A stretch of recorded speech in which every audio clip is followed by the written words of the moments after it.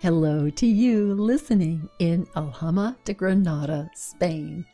And coming to you from Whidbey Island, Washington, this is Stories from Women Who Walk with 60 Seconds for Motivate Your Monday, and your host, Diane Wisga. Recently, my friend and colleague branding maven, Simon Ratcliffe of Brand with Simon, wrote an interesting post about the branding strategy behind Coke, the beverage. According to Simon, the branding minds at Coca-Cola chose to position their product around the fundamental human emotion of happiness.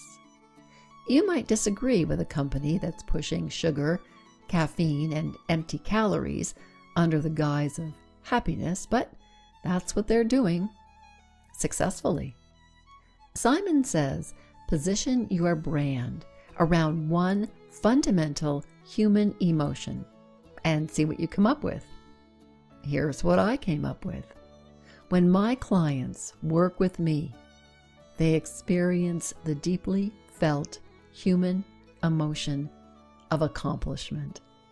Every single one of them. Question: what singular human emotion does your product or service evoke as a result of your branding? And if you're not clear, I suggest you give Simon a ring up. Contact information is in the episode notes.